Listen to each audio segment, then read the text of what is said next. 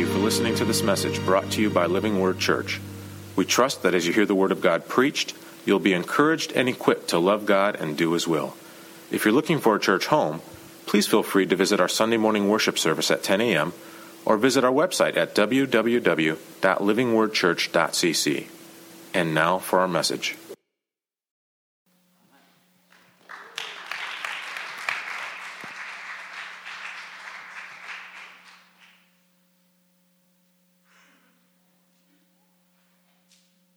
Praise the Lord. Hey, it's good to be here with you guys this morning. Anyone kind of happy to be here? Good? Getting blessed? Good. There was a massive debate raging in the front row whether I should goof around up here or whether I should be serious. So I know. I'm going to start with a hymn, which will help me be serious. Crown Him the Lord of life, who triumphed over the grave and rose victorious in the strife for those He came to save. His glories now we sing. Let me do this again. I'm going to do this again. It's a hymn, which means people sitting in there, still. But it's also living word. So we're going to do a hybrid. I'm going to give you the hymn, and you're going to say amen, hallelujah, in the appropriate times. Ready? Crown Him the Lord of life, who triumphed o'er the grave and rose victorious in the strife for those He came to save. His glories now we sing, who died and rose again, who died eternal life to bring, and lives that death may die. Amen.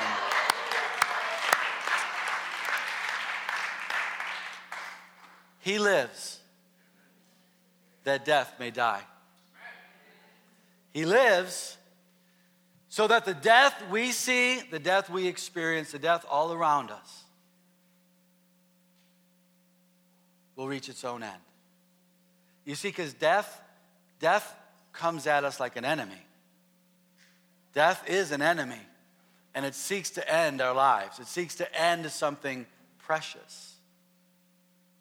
Here in the wake of Resurrection Sunday, of Easter, I want to take us to the Lord of life. Because Easter is not one day out of the year, amen? Easter is every day that we walk in Christ. And He is the Lord of life.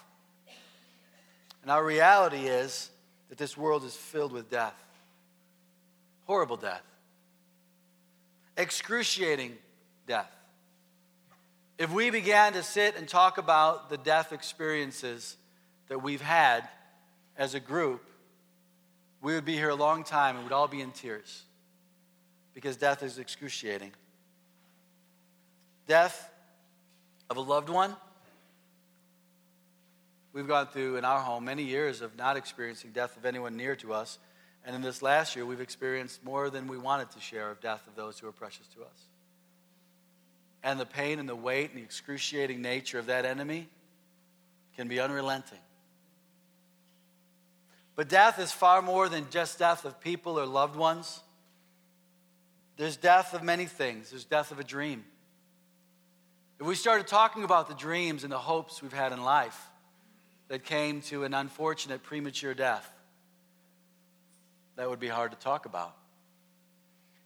Death comes in relationships as well. Good relationships that go sideways, we experience death. Some have experienced death through divorce, others just through siblings, brothers and sisters, or maybe just your good friend. And something happened and put a wedge in between you. And now you're living life with that emptiness. That friend is no longer the first call you make. Or the squeal across the room when you see each other. Death comes in many forms. And I suppose the overarching, all of it is the death of hope. That when we in our hearts just begin to settle, to get through life, to wonder what it's all about, not to look forward to the morning or the next day, but just kind of go numb and say, what really is there worth living for? That's the death of hope. And I think if we're honest, we've all experienced versions of some or maybe even all of these.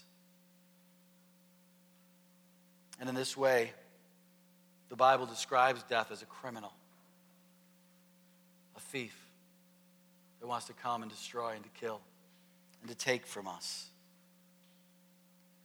I want to read you a scripture that talks about death and also talks about victory. But I don't want you to so easily and quickly lose the weight of death. Because sometimes in church we can fill a room with a lot of fine words and encouraging sentiments and enthusiastic praises. And sometimes we forget and we don't really engage with the depth and the pain of the death around us. So turn in your Bible to 1 Corinthians 15. Verse 56 through 58. It says this: the sting of death is sin, and the power of sin is the law. But thanks be to God, He gives us the victory through Jesus Christ our Lord.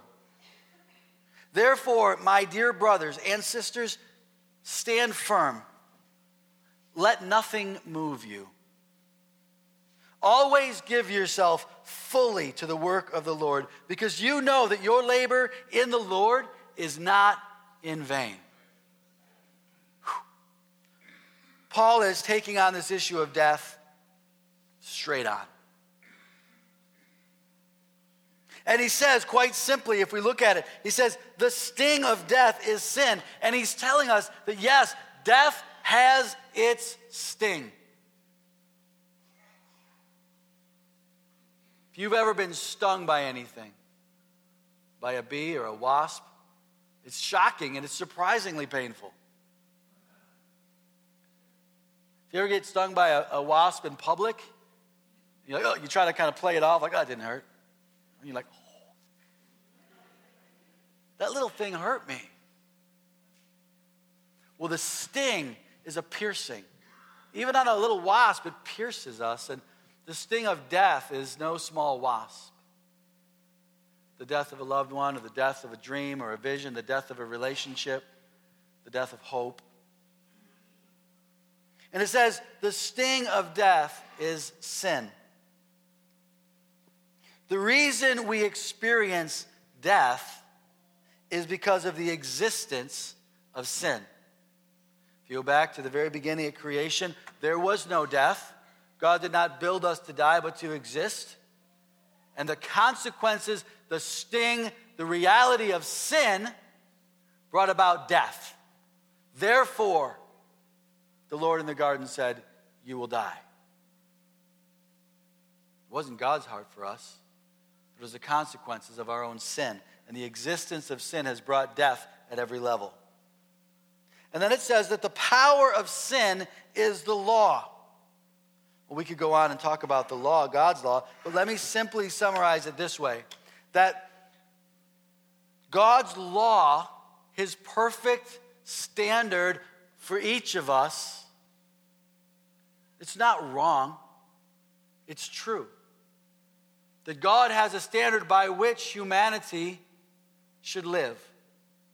But the power of sin, the strength of sin, is that none of us measure up to God's law. God has a standard by which He calls us to. It's a good standard. It's not unachievable if we hadn't sinned. It's not wicked or mean or harsh. It's a good standard. Obey your parents. Don't kill. Don't covet. Don't steal or have false witness. Stop lying. Basic things that reflect God's own character and God's own heart for a healthy society and for healthy people. But the power of sin is that none of us reach that standard. Right? And if you begin to look at your own life according to God's standard, God's law, God's holy expectation for us, then we realize really fast that we don't meet that standard, even the best of us. And there's some wonderful people. I love people. I think people are magnificent. And I think they're interesting. I just love people. I meet new people. You do not want to sit next to me on a plane because you're just not going to get that nap. I'm like, what's your story, man? Oh, really? That's fascinating. Tell me about it. But you know what? Even the best of us, we don't meet that standard. And the power of sin is our perpetual failure to meet God's standard. I'm sorry to say it that way. Is that too clear? Is it too plain? Would you rather me dress it up a little bit so it didn't cut so deep? But the power of sin is our perpetual failure to meet God's standard. And that's why this next line is so incredibly powerful. But thanks be to God. Someone just say, thanks be to God. For he gives us the victory through our Lord Jesus Christ. You see, it's Jesus Christ who, while we were still sinners, while we were failing to meet God's standard, that he himself filled the gap of our failure. And he not only took us up to God's standards, but he took us beyond to be God's children. And so we live in a world of death. We live in the world of sin's power. But we also live in a world of the gospel where God says that because of Christ, we have victory through Jesus because he makes up the standard of what we lack. It's a powerful, powerful message of hope. And so those of us who are in Christ no longer know the condemnation. We no longer don't make the standard because in Christ, we make the standard. When God looks at me or if he looks at you in Christ, he doesn't see my failures. He doesn't see my sin, for I've been washed as white as snow. He sees Jesus. He sees his Son, and he delights in his people. Therefore, it says, therefore, because of that victory and that reality, while you live in the world of death, it says this, therefore, stand firm. You know, it's not unseen for people, having heard the news or felt the sting of death, to collapse, literally and figuratively.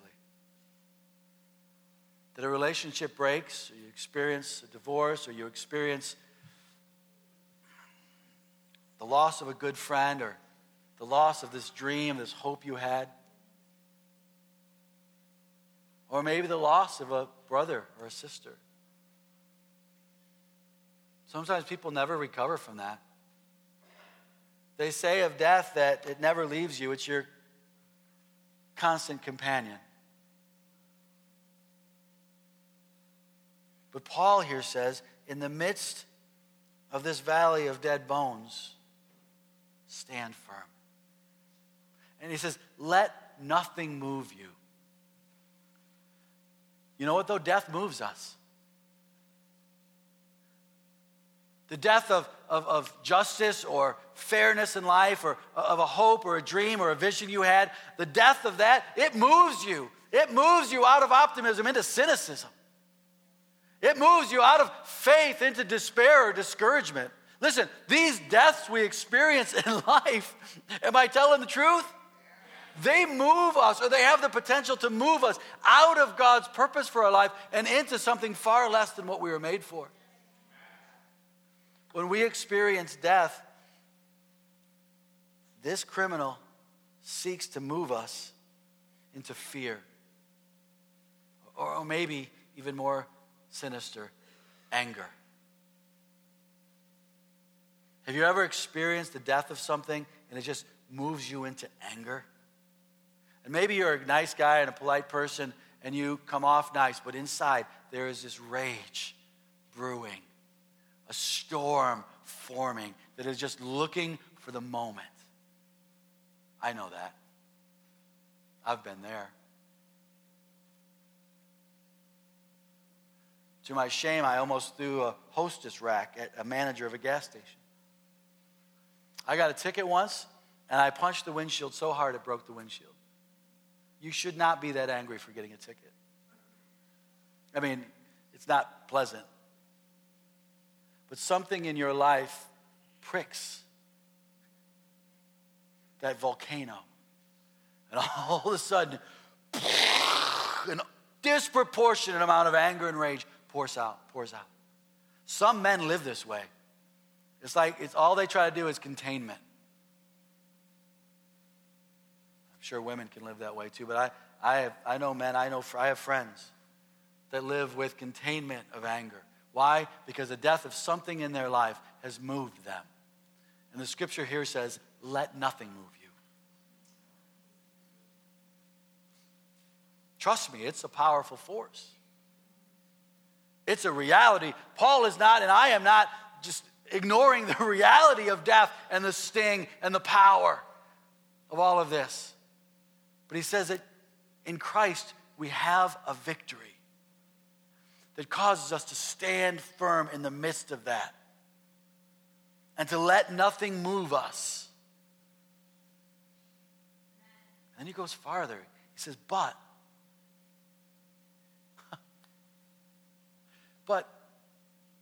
give yourself fully. Now, wait a second. If we acknowledge the reality of the sting and of the power of death in all of its forms, it's one thing to say, okay, Christ has died for me, and he helped me to stand through it. I'll survive it, right? And he'll help me not to let it move me into fear or anger or resentment or into being less than who God wants me to be, to despair or cynicism. Okay, that's one thing. And that's a pretty big thing, right? But Paul doesn't say just weather it. He says lean into it. Give yourself fully to the work of the Lord. Listen, when people experience death, their first reaction is not to give themselves fully to the work of the Lord. It's to retreat into a corner and lick their wounds. It's to put their protection on, their armor on, and walk out fully shielded so that nobody can hurt them again.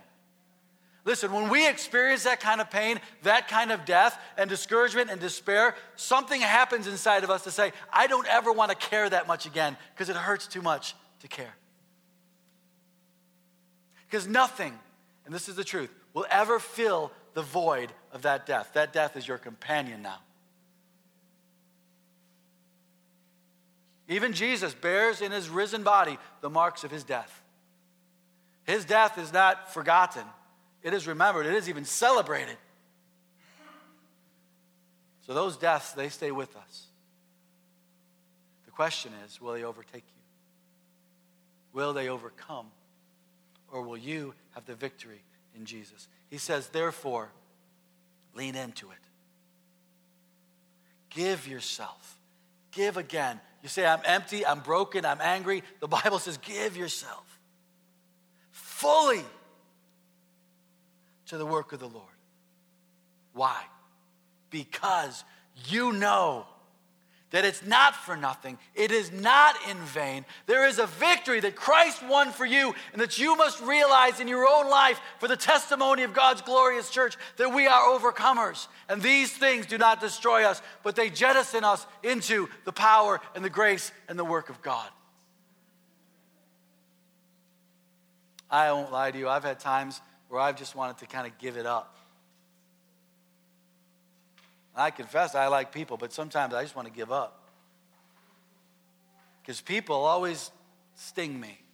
Eventually, one of y'all are going to sting me. Which one is it? Who is it?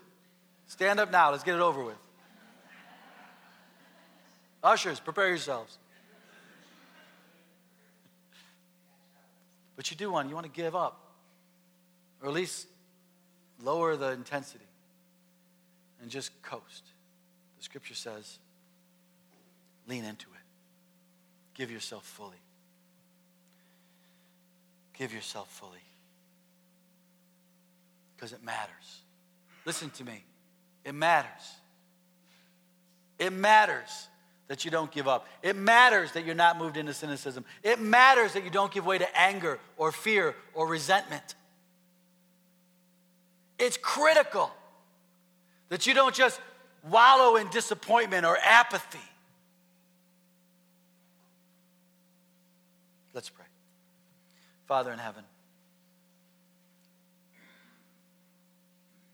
you know the death that surrounds us.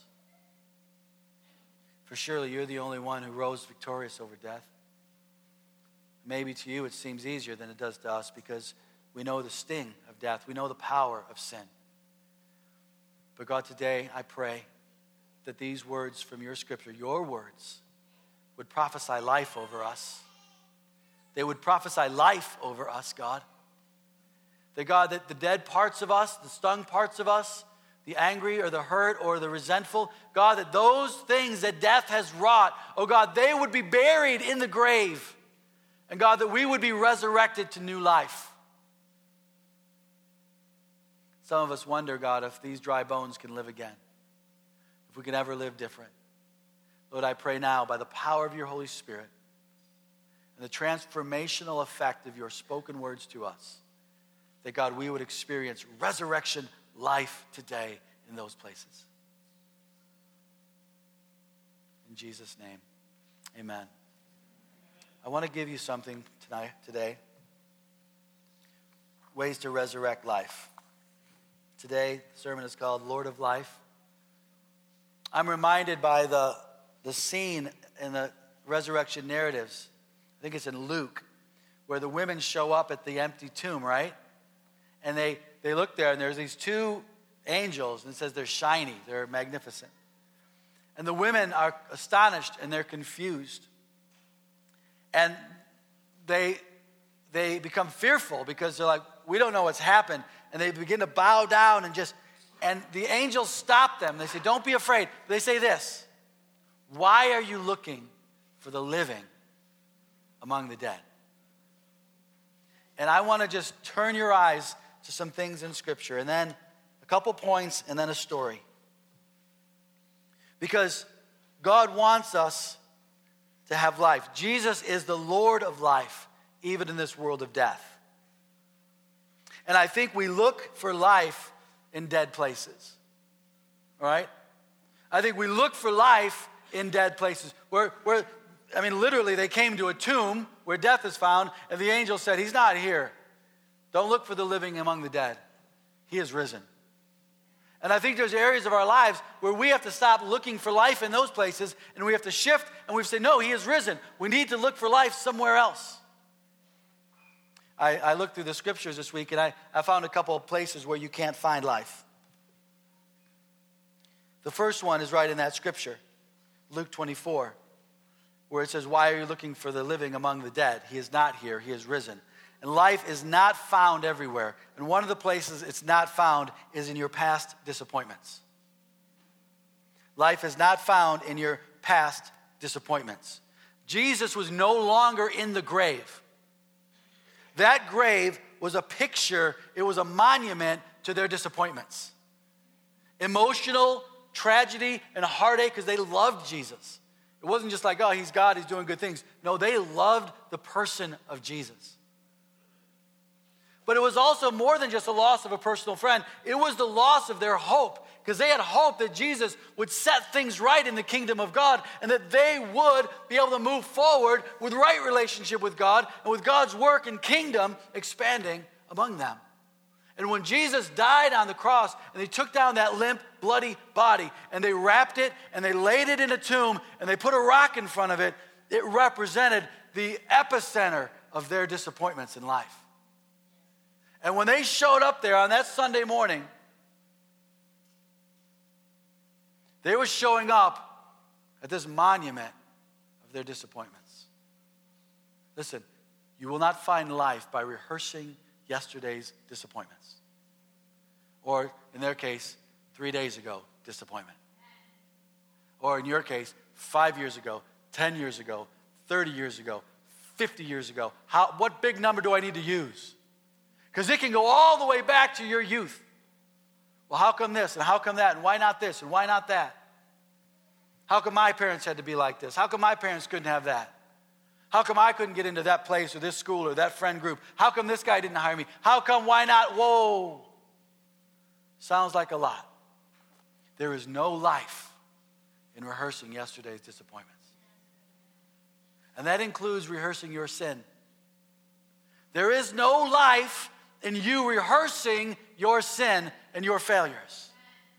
Because your biggest disappointments are probably not with others, though you'd wish they were. They're probably with yourself. And your sin and your failures and the condemnation that you bring with you.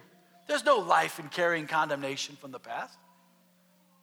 Jesus rose from the grave that we might not face condemnation. He was killed and put on a cross to bear our sins. His victory in the empty grave vindicates. That means that what he did was effective. If he stayed in the grave, we could always wonder, well, was it really enough? Did his death was it really a substitute for my sins? Have I been atoned for? But when he rose from the grave, there was no question that what he did is powerful and effective. And you need not bring back yesterday's sin and failures and condemnation. There's no life in it. Are you willing to leave it behind? This is the problem. Some of us in our failures and our sins, we live with it so long it becomes our identity. It's how we understand ourselves. How I understand myself to be. I was that young, lustful kid, or I was that rebellious drug addict, or I was that condescending, arrogant, judgmental person, or I was whatever. And it becomes our identity, and we own that, and we somehow live that out. There's no life in that. There's only death. And if you carry that sin or continue in that sin still has power over you. But thanks be to God, because he has given us the victory. Through who? Through the Lord Jesus Christ. Therefore, stand firm, let nothing move you, lead in and give yourself fully to the work of the Lord, because that matters. It's not in vain. Are we having fun yet? All right. Second place you'll never find life is this: dead works. Dead works. It's kind of a weird phrase. We don't use that phrase anywhere else except in the Bible. Have you ever said the word dead works except when reading the Bible? You have not.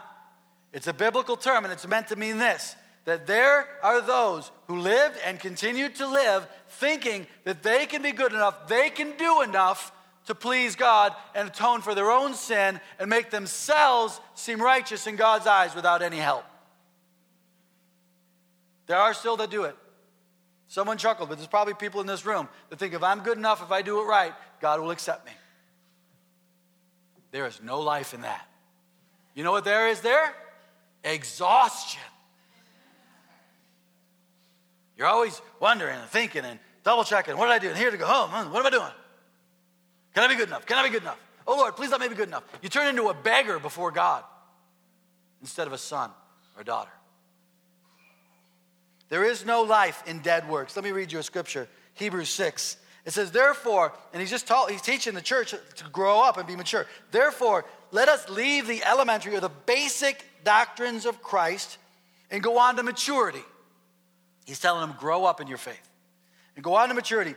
Not laying again, don't make me go back and lay a foundation of repentance from dead works and of faith towards God. He's saying, look, it is a basic, fundamental, elementary school, second grade doctrine that you need to know that nothing you can do or you cannot be good enough to earn God's favor and pleasure, because we've all sinned, we all missed the mark, come up short. But faith towards God does bring your acceptance. It does bring God's pleasure and favor. And so we trust Christ's work on the cross, and that brings life. If you gauge your own works and your own efforts, that brings death. You will not find life there. You know what else doesn't bring life? Dead faith. Oh, it's great. I love it. Paul and James duking it out. Paul's like, man, you can't ever do anything enough to please God. You need Christ. He is the only one who can make up for the gap for our failures. And James says this. That is true, Paul. Praise God for that beautiful doctrine. But however, James 2:17, it says, also, faith by itself, if it does not have works, is dead. Is dead. That's my Princess Bride dead. Dead. So you can't find life in dead works, but you also can't find life in in activeless faith. So what James is saying this is there's no life in saying, I'm saved, I got my fire insurance policy, I asked Jesus to be the Lord of my life, got my sins forgiven. Now I'm just going to lay low until eternity comes. There's no life in that. Many Christians, they go to church, they say the prayer, they even get baptized, and then they do nothing. Faith is action. Faith is putting trust in God and living your life in a way fully in the work of the Lord. If I asked you, what have you done by faith recently? What have you done by faith this week? What have you done that is beyond thinking, well, this is a good idea or that's a good idea? What have you done that you've thought, you know what, God wants that done? I find that difficult, but I believe if God wants that done, He is with me. I can trust Him by faith. I can do that. Even though it might seem crazy to somebody, to me it doesn't seem crazy because my faith is action.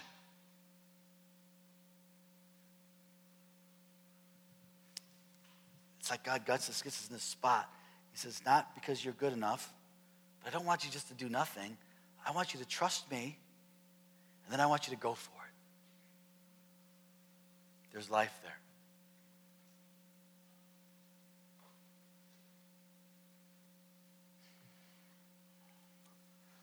I'll just mention this one. We won't stay there. But it's in the Bible and you need to hear it. Luke 12 says this. Be on your guard against all kinds of greed. For your life does not consist in the abundance of your possessions. Somebody said stuff. That's the new Living Word paraphrase. You don't find life in your stuff. You don't find life in your abundance. We seek money and we seek the next thing, and we seek the next thing. I was listening to a podcast that says, why are people never rich enough? People never have enough. Because we always compare with the people who have more. We very rarely compare with the people who have less. And it provides us dissatisfaction in our souls. And the scripture says, your life is not found in the abundance of your possessions. So what do we do with all of this? I want to read you a story. It's an Old Testament story. It's definitely one of my top 5 resurrection stories. Right? I mean, do you have a top list of, top 5 resurrection stories? I mean, what's number 1? It's always the answer. Jesus. Good. I mean, that's a great resurrection story. Changed the universe. My second favorite is my resurrection story. God raised me from living a life of dead works into being a child of God, filled with the Holy Spirit, alive to God. Even though I die, I'll live. That's a great resurrection story. That's mine. You can have your own number 2, but that one's mine. I think number 3 is Lazarus. When Lazarus gets resurrected, I mean, Jesus standing there, he weeps, he prays, and then he stands there, he's like, Lazarus, come forth! Right? And the guy just comes out of the grave. That's a great story. Got Jesus killed. All right, my 4th favorite resurrection story is the Valley of Dry Bones, found in Ezekiel chapter 37. Turn in there with you, if you can. Bear with me. I've got a couple minutes. Ezekiel chapter 37. Ezekiel was a prophet in a difficult time because the nation of Israel was just taking it on the chin. I mean, they were in a bad way, and it was a real hopeless time. And so when we pick up in chapter 37, the Lord sends the prophet to the valley of hopelessness. And you'll see when we read it. But God's people are experiencing death at many levels. And so let's read.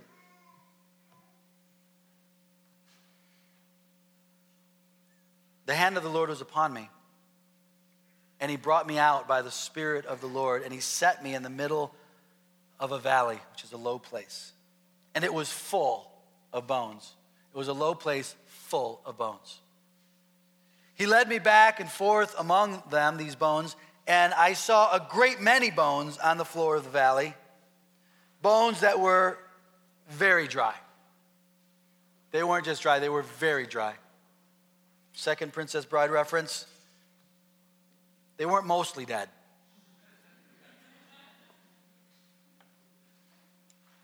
I've seen worse. No, they were very dead.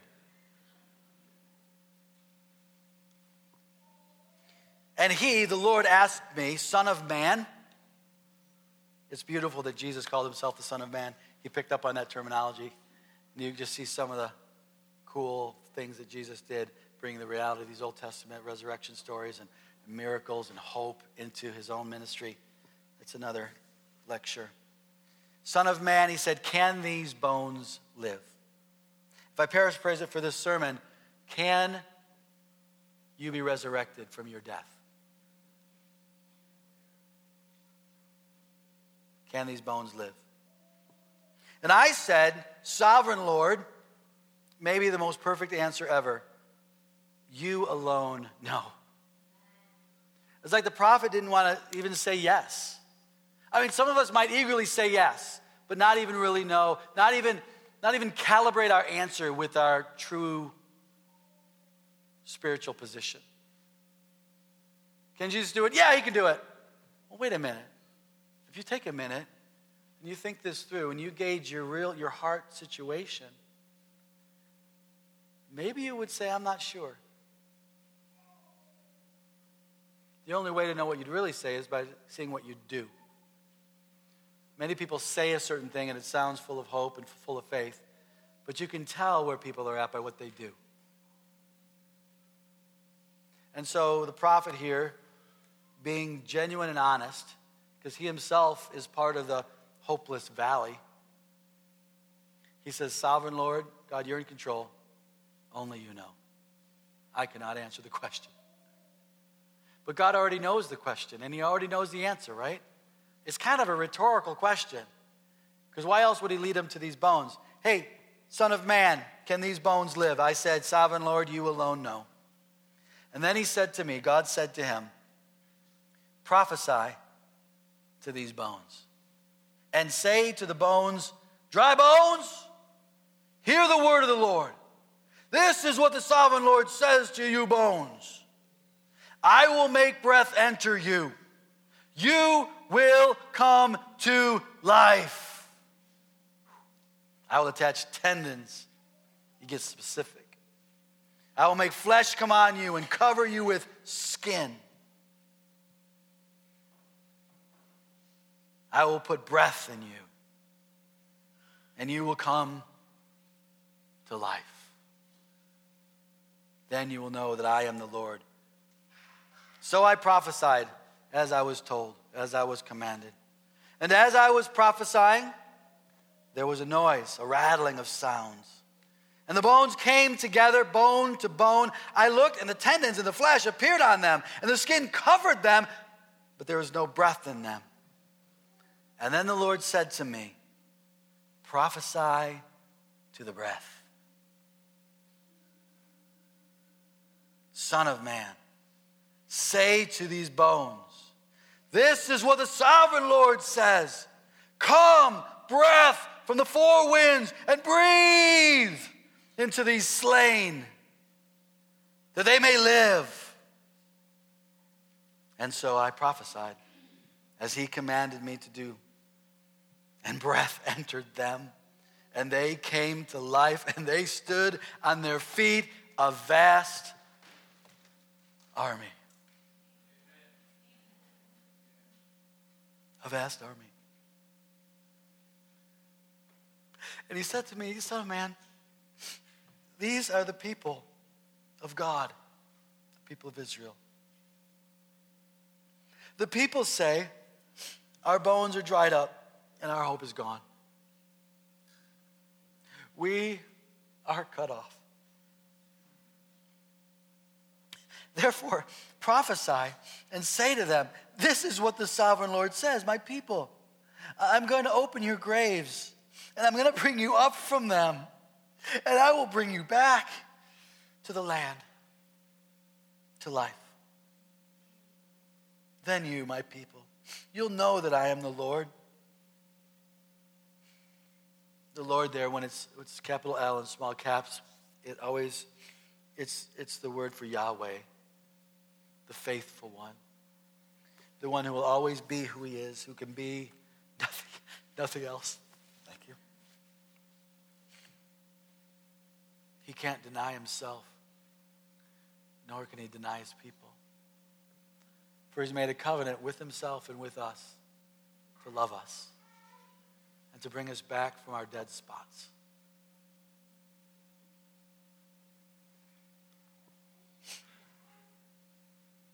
And then 13, this is the dream. This is the dream for God. This is the dream of God's heart.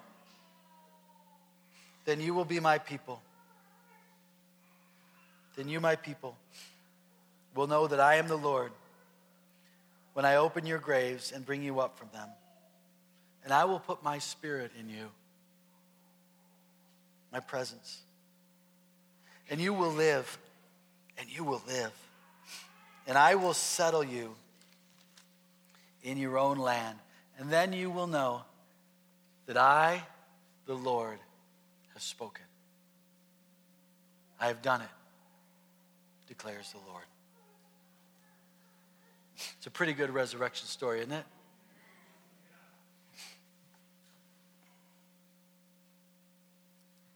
In the valley of hopelessness, God brings us. In the valley of your hopelessness, God brings you. You know, we are experts in denial. Hey, how you doing? I'm doing good. Liar. Liar. There's a valley in you. There's dry bones. All right, maybe part of you is good. Yeah, I got a promotion at work. Or, yeah, you know what? I just got back from vacation. I'm doing great. That's not the valley we're talking about. We're talking about your heart. We're talking about where death stings us and where sin's power pins us down. And God takes us to that valley and he asks us a question. Hey, can these bones live?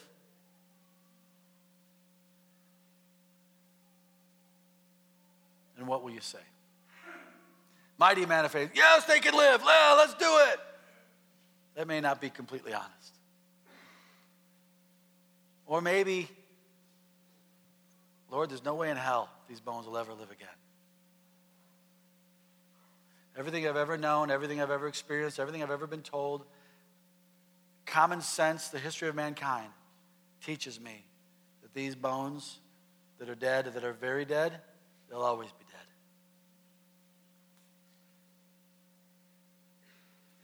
Or maybe you just need to say, Sovereign Lord,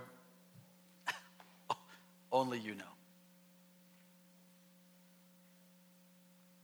People didn't believe in the resurrection because the resurrection had never happened before.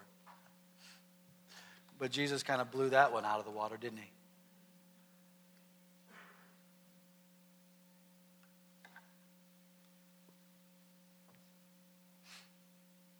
So what will you say?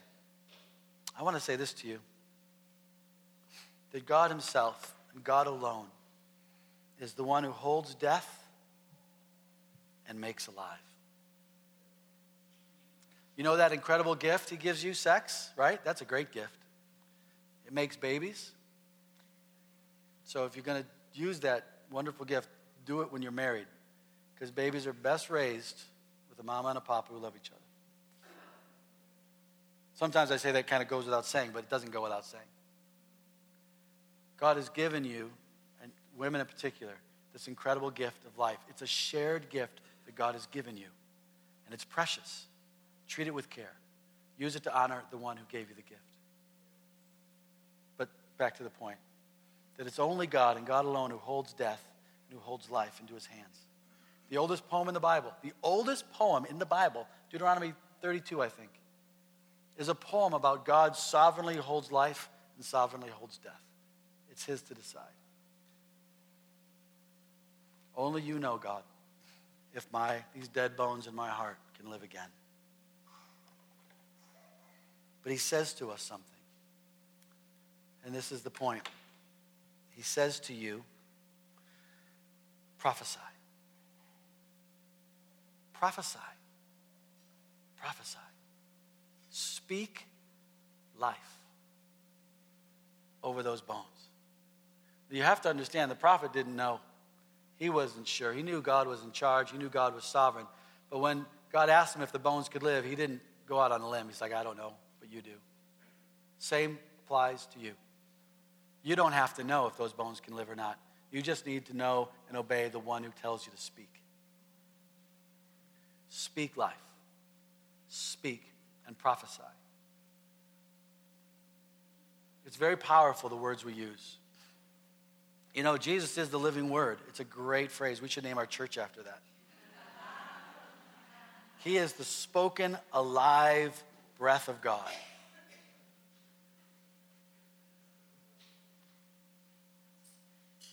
Your words are powerful also. And they're not your words to use. Jesus only said what he heard the Father saying. Think about that. Think about all the things you talk about, all the things you say. Can you say that? That you only say the things you hear the Father saying? Because God ain't saying half the things you say. Maybe he's not saying 90% of the things. Actually, as a matter of fact, you've never repeated one thing God ever said to you. No judgment zone, sorry.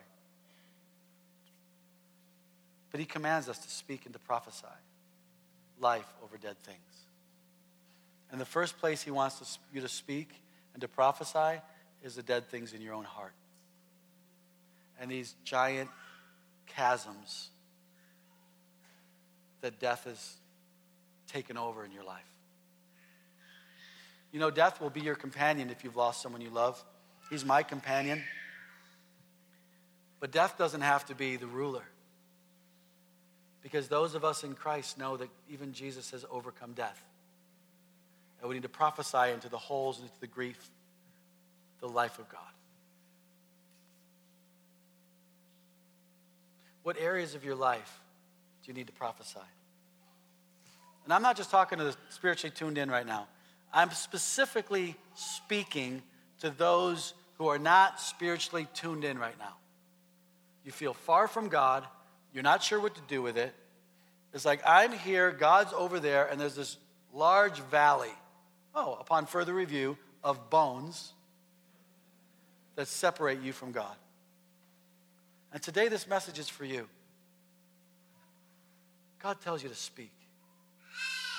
Right?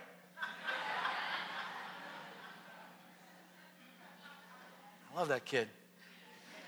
Tuned in. God tells you to speak life and to prophesy victory. So what areas? Come on, think about it. Come on. What areas of your life are piles of dead, very dry bones? Not mostly dead, the dead ones. What areas of your life need a special word, a prophetic word? A prophetic word is not some mysterious guy coming off a mountain. A prophetic word is a weird word you hear from heaven and you speak on earth. It looks dead. I know it looks dead, but heaven says it wants it to live, so I speak life over that.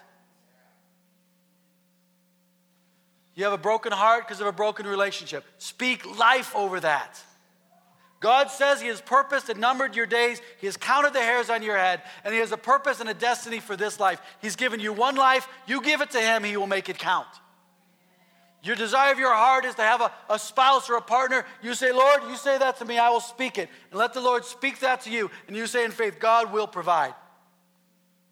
You out of money, you need to speak and prophesy over your dry bones, your dry checkbook. You got a toxic attitude, grumbling, cynical, complaining, angry. Say, Lord, my anger is not a pile of dead bones. It's a fire of dead bones.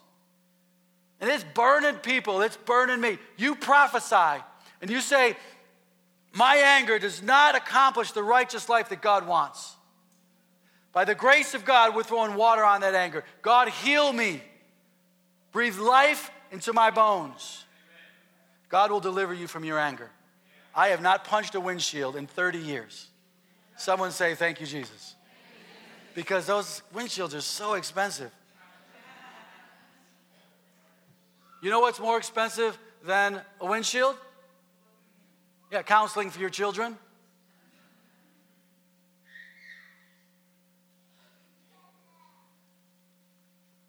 Listen, this is my last point, and we need to be done. But I know the Lord's doing something. The key to speaking life, to prophesying life over our death, the dead parts of our life, it's not just saying, okay, now we're just going to say happy things. Please don't do that. Because if you just replace your grumbling and your complaining and your cynicism and your anger and just try to force on it some sort of whitewashed happy face, it will not work at all. Here's what you have to do. You have to go back to the one who's telling you to speak. And you need to listen to what God will say. And if God says these things will live, you need to listen to him because God's words are powerful. Then you come back to that situation and all you do is you simply report in on what you heard God say. Don't whitewash your troubles with like one of those smiley faces. Don't do that because that ain't real. That's the power of positive thinking. And the power of positive thinking doesn't work. But the power of speaking God's word over your life will transform you. And listen to me, it will transform those around you. You can stop complaining, stop fussing, stop projecting all your disappointment on someone else and begin to speak life to them. Even if they're not walking in it yet. Hear me on this. Even if they're not walking in it yet.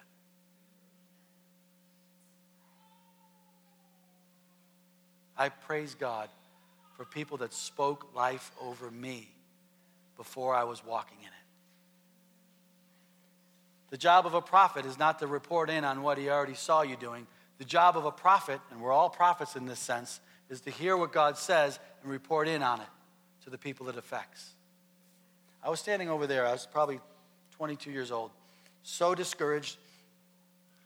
No life because I was living in my disappointments and my sins and my failures.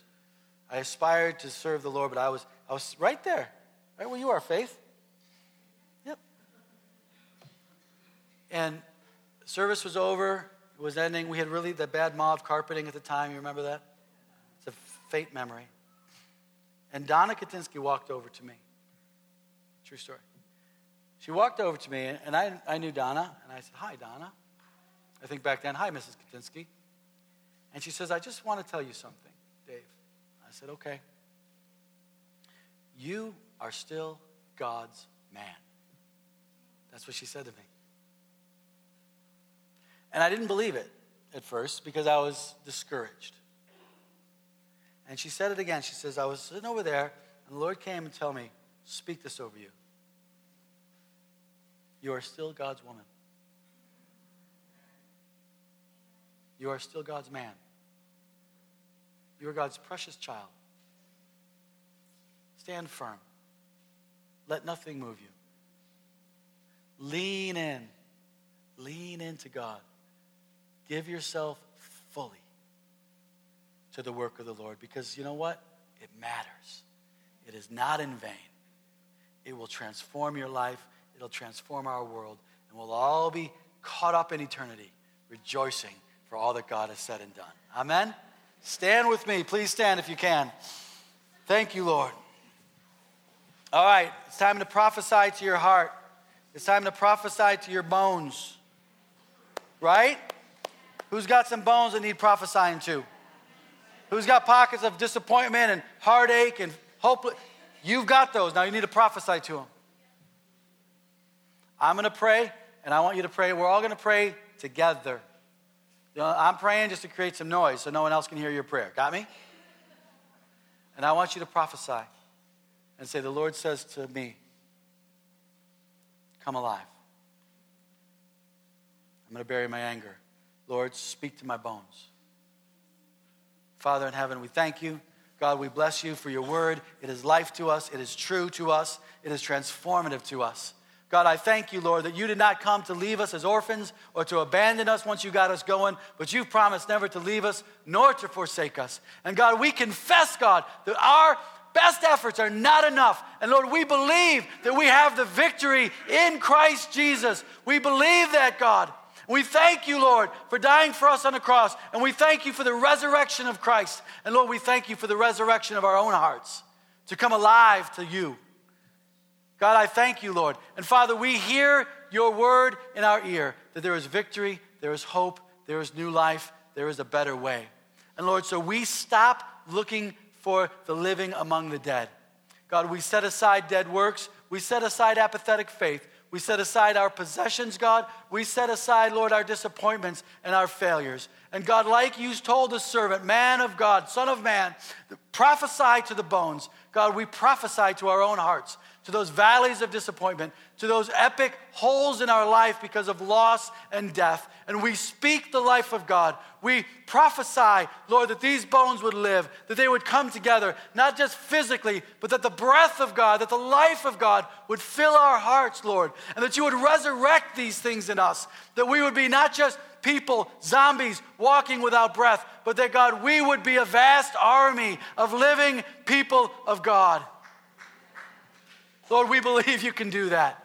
And so I speak it, we prophesy it today. I prophesy it to you, people of God. Let the bones live. In the mighty name of Jesus, I pray. Amen and amen and amen. Thank you, Lord.